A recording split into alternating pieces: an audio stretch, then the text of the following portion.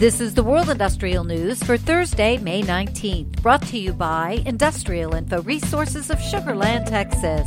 This newscast is sponsored by Aviva. Listen to Part 7 of their podcast, Addressing Climate Change with the Internet of Things and AI. That means that every power plant affects the grid in its own way.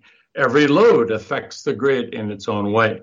And all those effects are communicated to everybody else through the power system itself. The same is true on the internet. The same is true on the atmosphere. So if you actually looked at the scope of the problem for managing our grid, you're now talking a much larger system than you ever would have thought before. And fortunately, the technology for doing these ultra-large systems is coming along very nicely. So we're getting bigger and bigger in these systems, and we need to be ready to handle systems of much wider scope. And now you start to talk about, why do you need an infrastructure? You really can't put that kind of a data management in an application. You have to really address the needs of the actual suite of problems that you're going to start solving. You also have to make sure that things like AI, which is ideally suited for handling large volumes of data, you have to make provision for them to be used.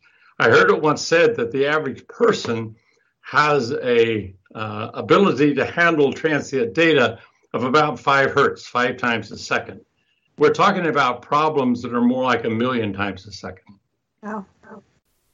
To hear the full podcast, search for IIR's Industry Today podcast on your favorite podcast provider.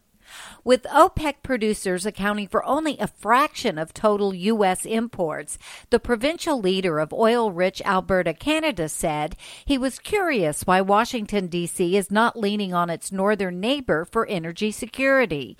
The U.S. Senate Energy Committee hosted ministers from Alberta to discuss the mood in the room following the Russian military invasion of Ukraine in late February. Russia is a world leader in crude oil and natural gas production, as well as exports of refined petroleum products. Some of those products are necessary to make consumer staples such as motor gasoline. Nearly 3 months into the conflict, Russia has become something of an international rogue, seeing many of its long-standing energy consumers flock to the exits in order to avoid getting caught with untradeable or sanctionable goods. It isn't often that the U.S. Chamber of Commerce, a leading voice of the business community, and the American Clean Power Association, a renewable energy trade group, agree on anything. But they found common ground in praising the Biden administration's plan to expedite federal permitting of infrastructure projects, even while agreeing that more details are needed. The plan, which was released on May 11th, aims to strengthen and accelerate federal permitting and environmental reviews of infrastructure projects funded by last year's $1.2 trillion Bipartisan Infrastructure Investments and Jobs Act. Many experts and trade groups pointed out the plan was long on aspirations and short on specifics. For example, it isn't clear how the steps outlined in the directive would differ from various steps taken by the Trump administration to streamline and expedite federal permitting for energy and infrastructure projects.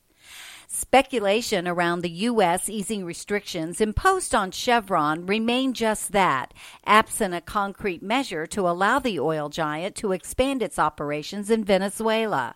This month, the U.S. Treasury Department's Office of Foreign Assets Control will decide to either issue a simple renewal of Chevron's license to allow the company to remain in Venezuela with limited abilities, or ease the restrictions to allow the company to resume some of its activities.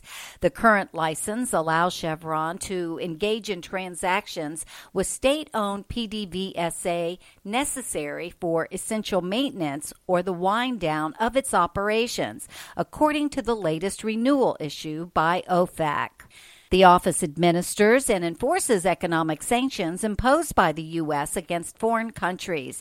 The current license is set to expire in June 2022.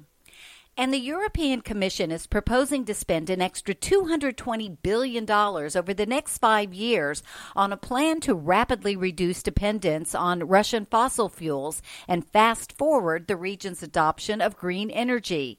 The massive investment will fund Repower EU, a far-reaching plan revealed in March to allow Europe to cut Russia out of its energy mix by quickly reducing its reliance on gas and oil imports. For details on these and other breaking news, read the full stories at www.industrialinfo.com. I'm Peggy Tuck, reporting for Industrial Info News.